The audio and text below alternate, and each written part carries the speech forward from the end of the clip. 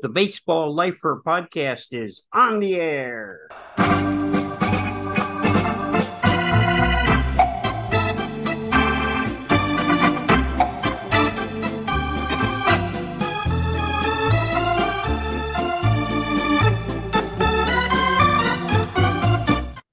Well, hi, everybody. Don Wardlow here, your baseball lifer in residence. And what a week we've had this week. And I'm going to talk to you some about that before we bring on our guest, Monique A.J. Smith, who was a college administrator, and she was right up against it. The conference she was working with was looking at dropping baseball on the college level. And Monique A.J. Smith did not want to see that happen. We'll talk about that in a little while. But we're going to start by talking about what happened this past week in baseball as we come to you on Friday, the 14th of April. Last Saturday night in the minor leagues in the AA Southern League, this game took place in Madison, Alabama, the home of the Angels AA team, the Trash Pandas. Yes, they call them the Rocket City Trash Pandas. They were the home team. They were facing Chattanooga, the Reds AA team, the Chattanooga Lookouts. So Rocket City, the Trash Pandas, they got a 3-run home run in the last half of inning number 6 to get off to the lead. And their pitcher, Coleman Crow, hadn't given up any hits. This was going to be a 7-inning AA game, doubleheader game also. So as they went to the top of the 7th, they brought in Ben Joyce. And Ben Joyce was a big name last year on the college level, pitching for the University of Tennessee, regularly touching 100 miles an hour. Well, he was doing the same thing in Madison, Alabama, but the pitches weren't going where Ben Joyce wanted them to go. He walked 4 men, so the bases were full. Chattanooga still didn't have a hit. It was 3-1. They were down. He got what should have been the last out of the ball game. A fly ball to center field. The center fielder dropped it. All 3 runners scored. Now it's 4-3 Chattanooga, and they still don't have any hits. So the Pandas took out Ben Joyce. The next pitcher hit the next 3 guys that he saw, one of them with the bases full. Then he walked a man, and then he threw a wild pitch. So the score was now 7-3, and Chattanooga still didn't have a hit to their credit. And they ended up winning the game 7-5 with a final line of 7 runs, 0 hits. Amazing. And that's just the start of the amazing things that have happened this week. The rest of them have to do with the Tampa Bay Rays. As we talk to you now, on April 14th, the Rays have 13 wins against no defeats. Think about that. They've opened up the season 13-0. And this is a team that used to be called the Devil Rays. And there's a little devil in those Rays this year, at least as the season gets underway. And they put you in mind of some other great winning streaks of all time. Nobody's ever going to beat the 26 games in a row won by the 1916 New York Giants. The truly funny part is, even though they won 26 in a row, they didn't make it to the World Series. Another tremendous winning streak. This one I remember. This was only 6 years ago. This was the 2017 Cleveland Indians, as they were still called. They won 22 games in a row. The 1935 Cubs won 21 consecutive games. The 2002 A's won 20 games in a row. And the 1947 Yankees and 1906 Chicago Cubs each won 19 games in a row. So the Rays still have a lot to shoot for, having won 13 in a row. Some other notable winning streaks: the Atlanta Braves won 15 in the year 2000. The Cardinals won 17 only 2 years ago, 2021. And their manager, Mike Matheny, got fired for his trouble. You win 17 games in a row, You get your team to the playoffs and you get fired. The Brooklyn Dodgers won 15 games in a row in 1924. The Mariners won 15 in 2001.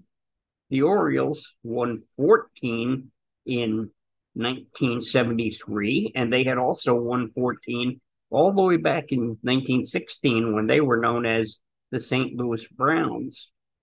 The 1999 San Diego Padres put up 14 wins in a row. The Pirates put a record of 16 in a row up in 1909.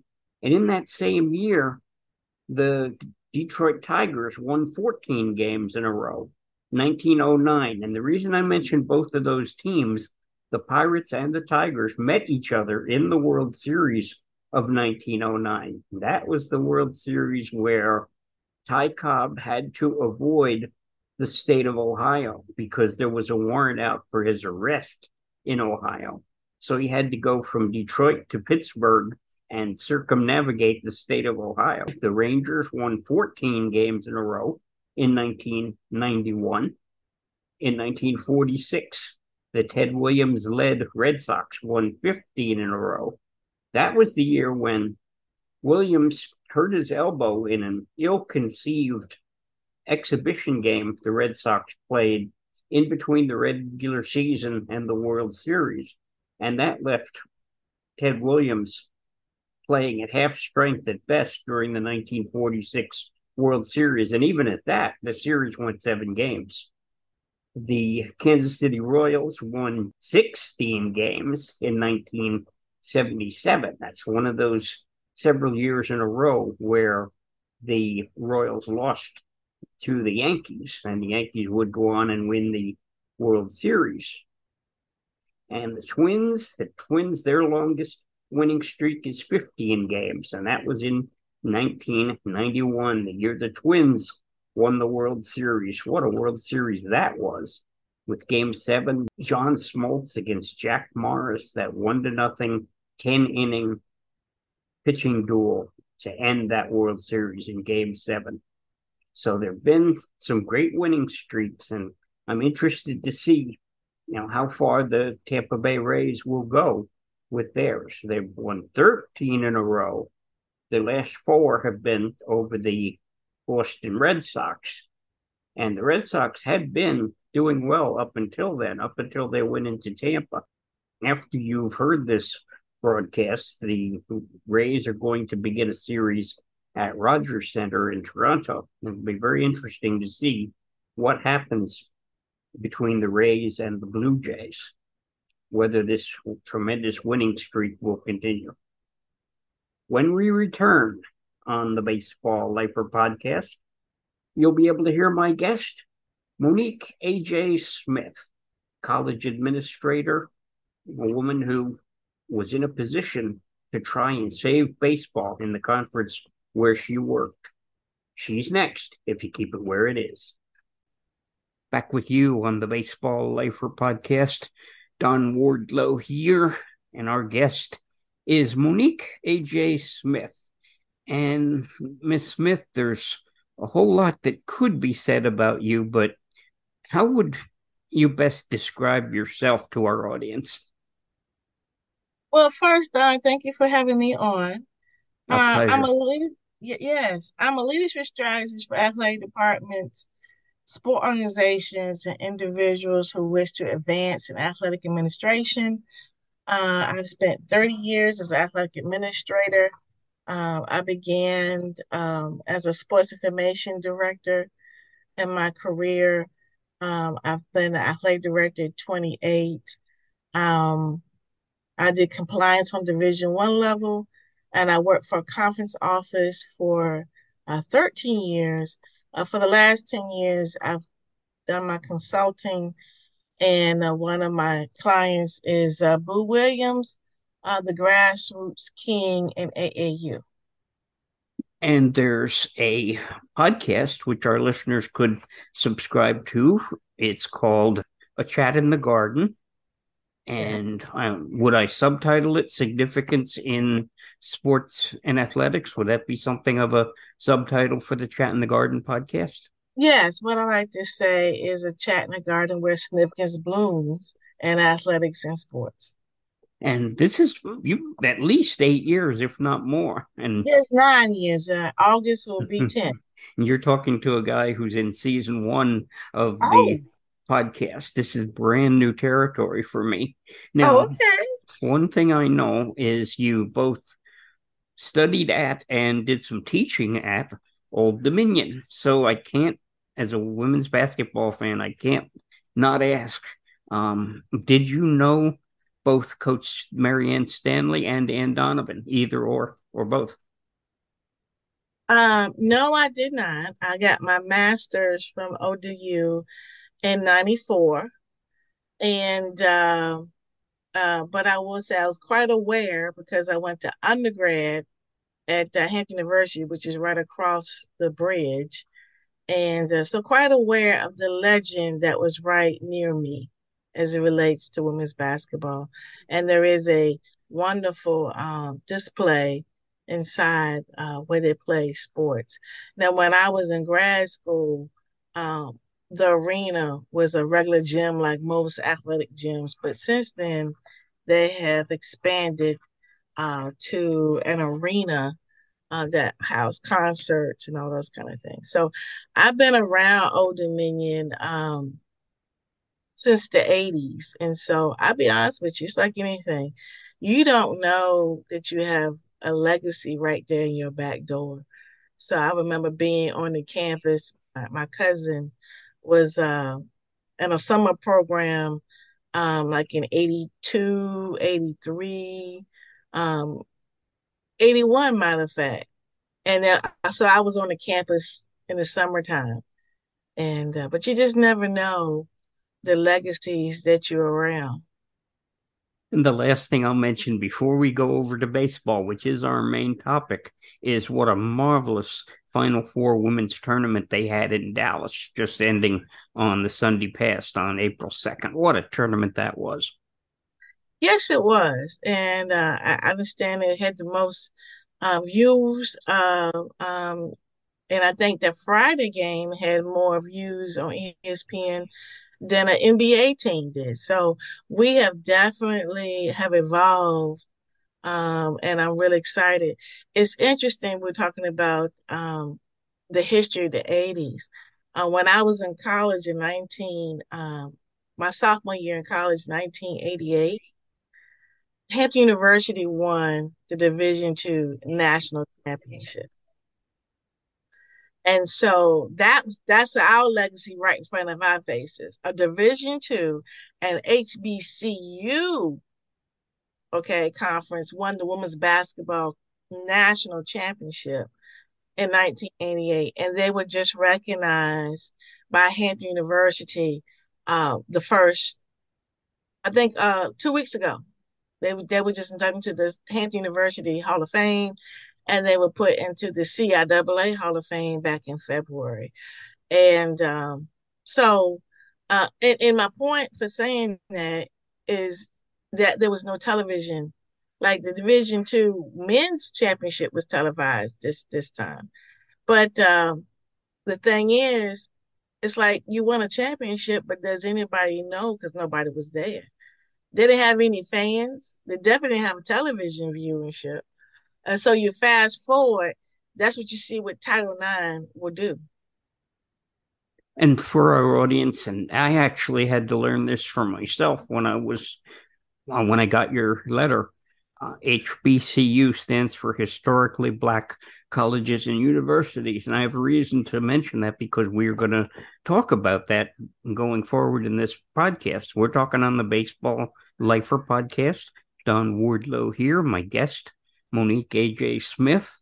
Now, as a fan, to a lesser degree as a broadcaster, I heard a lot of negativity. I thought there was too much negativity. I thought the worst offender was Mm. Jim Rome. He would say just terrible things about college baseball. But I learned this game in college baseball. And college baseball was part of the job that you had in your administration years. Because I was a SID, and I was a one person shop, I had to learn how to do statistics for all my sports. And one of them we had when I was at SID at St. Paul's College was baseball.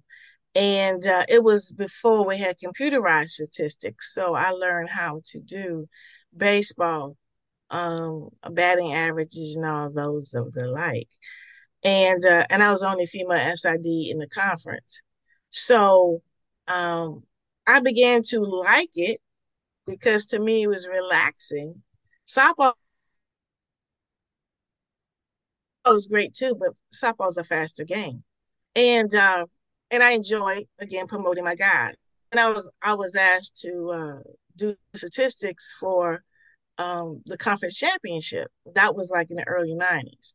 So you fast forward, I'm in the conference office to in year 2000, and in the midst of that, let me back up. So I like to be able to solve issues. So one of the problems about my baseball team in the mid '90s was that we didn't have a baseball field, and we used the baseball field of the middle school, and we had to be off the field by like 4 o'clock because the kids that used the field were about to practice on it.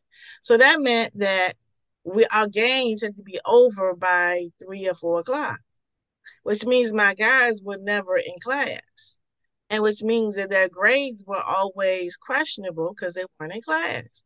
So in my mind, see a problem, that's what leaders do, and find a solution. So I said if we get our own baseball field, we would be able to keep our guys in class. So miraculously, we got some Reebok money. Reebok had a lawsuit. There was a lawsuit against Reebok, and they said that they had to give money to um,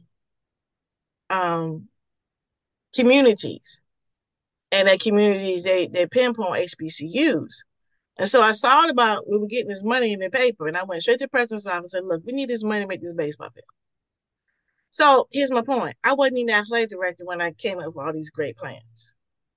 So, but people knew that baseball was close to my heart. So when I go into the conference office, there's no way I can like change my jacket, if you know what I mean, change my colors. And I'm like, wait a minute. So when I get to the conference office, Bowie State drops baseball. And I'm like, huh? So when they dropped baseball, it gave us only 5 teams for baseball. You need to have 6 teams in order for the NCAA to recognize you for having a sport. And you get money by the number of sports you have back then. I don't know what it is now. Your distribution is based on the number of championships you hold. So I'm like, oh my God, oh my God. Now, I do know that it's difficult. I just explained how to keep a kid eligible for baseball because in the springtime, it's hard to go to class. So I get that. Number two, the best ball players don't go to college, they go straight to the pros. And number three, in order to be counted for a sport, you got to play at least 24 games.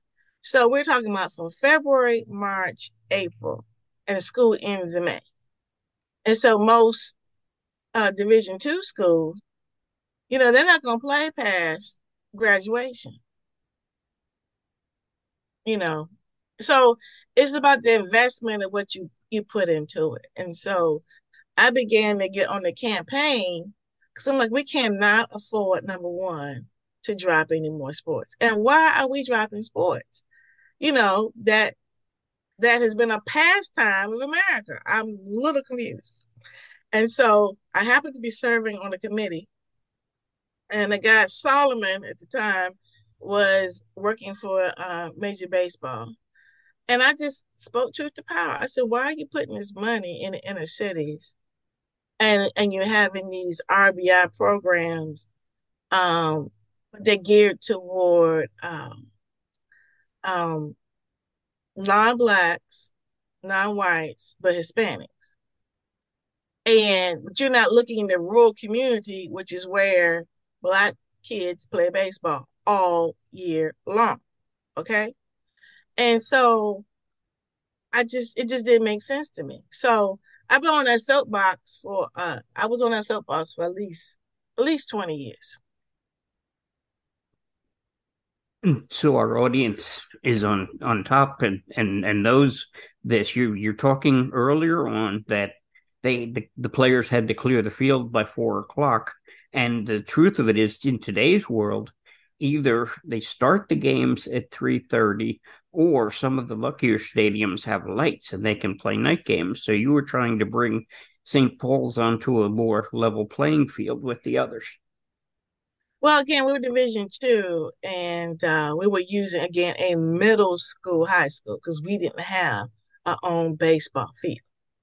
So I found a sponsor, um, bit by bit. I mean, I was really committed. I was out there raking rocks, meaning I was trying to get the field clear in order to build this baseball. But unfortunately, when I became athletic director, I could not spend time on my project because I had to oversee the entire program. But yeah.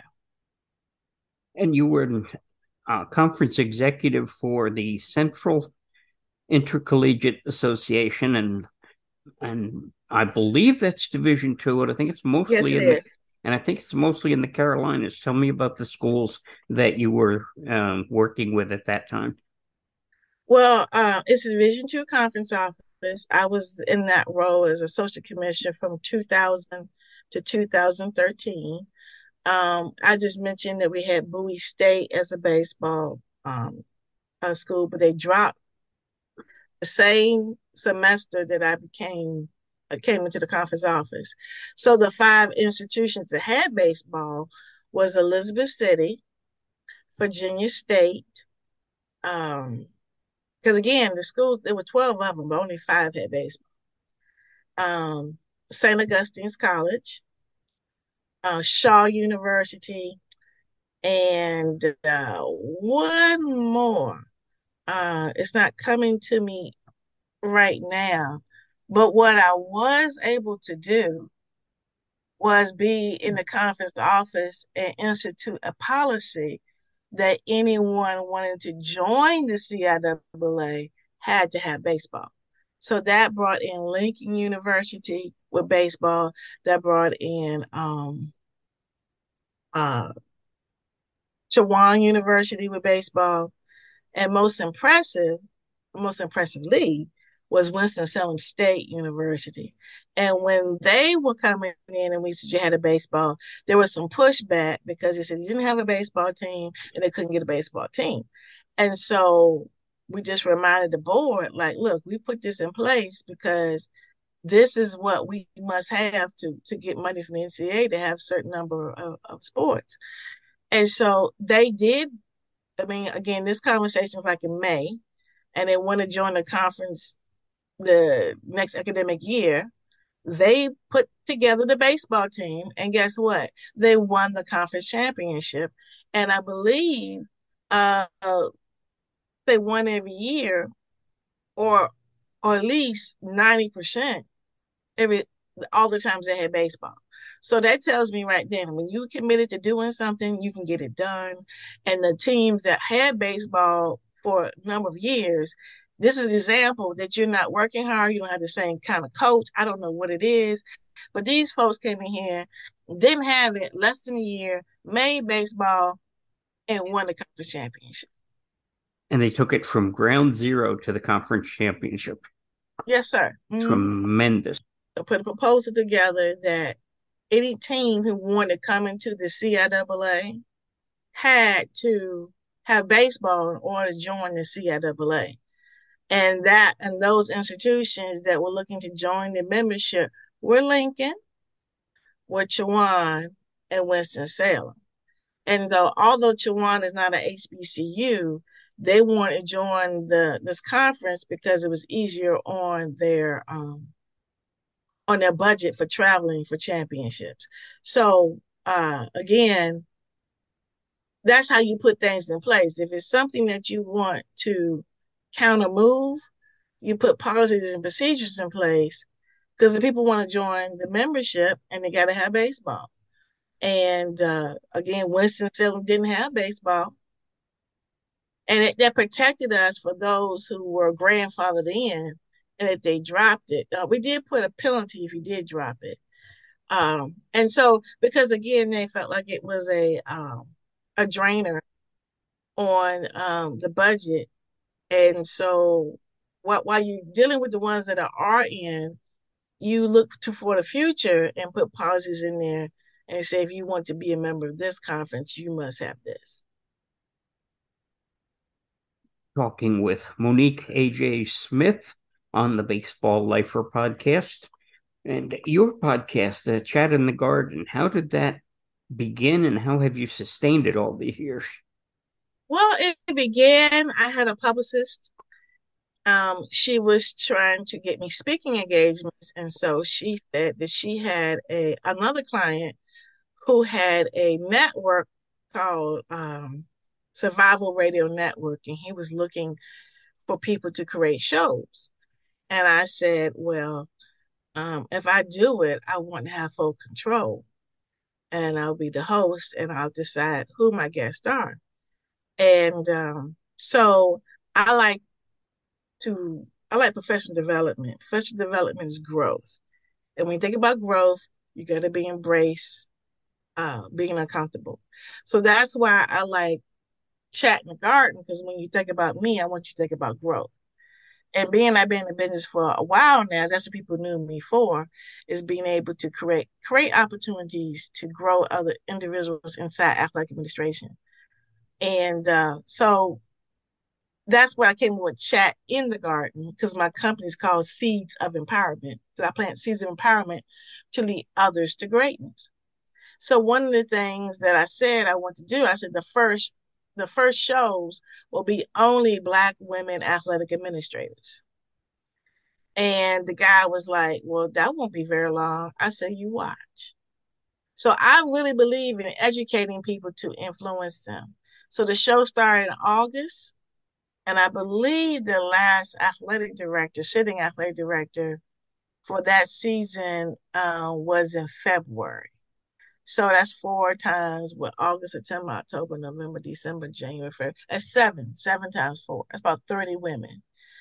And so it's a twofold. Number one is to show other women a representation of what it takes to get in this role and stay in this role and have prepared for a career in athletic administration.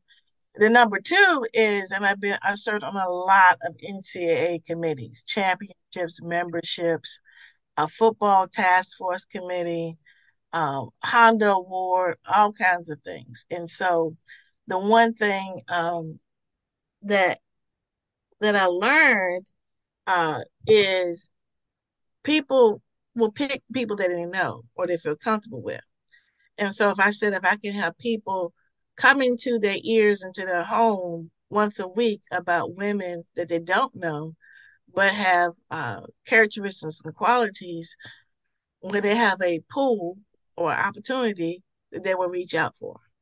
So that's what it's all about.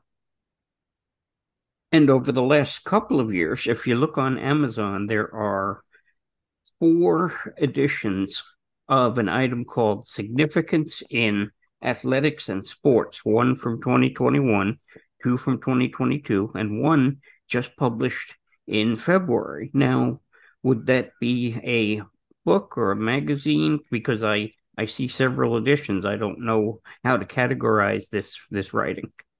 Okay, well, actually, I just released the fifth one. It comes out twice a year. It is a magazine. Okay. It's called Significance in Athletics and Sports, and it is on Amazon. And the key point here, it is highlighting the significance, the expertise, knowledge of the women in athletic administration.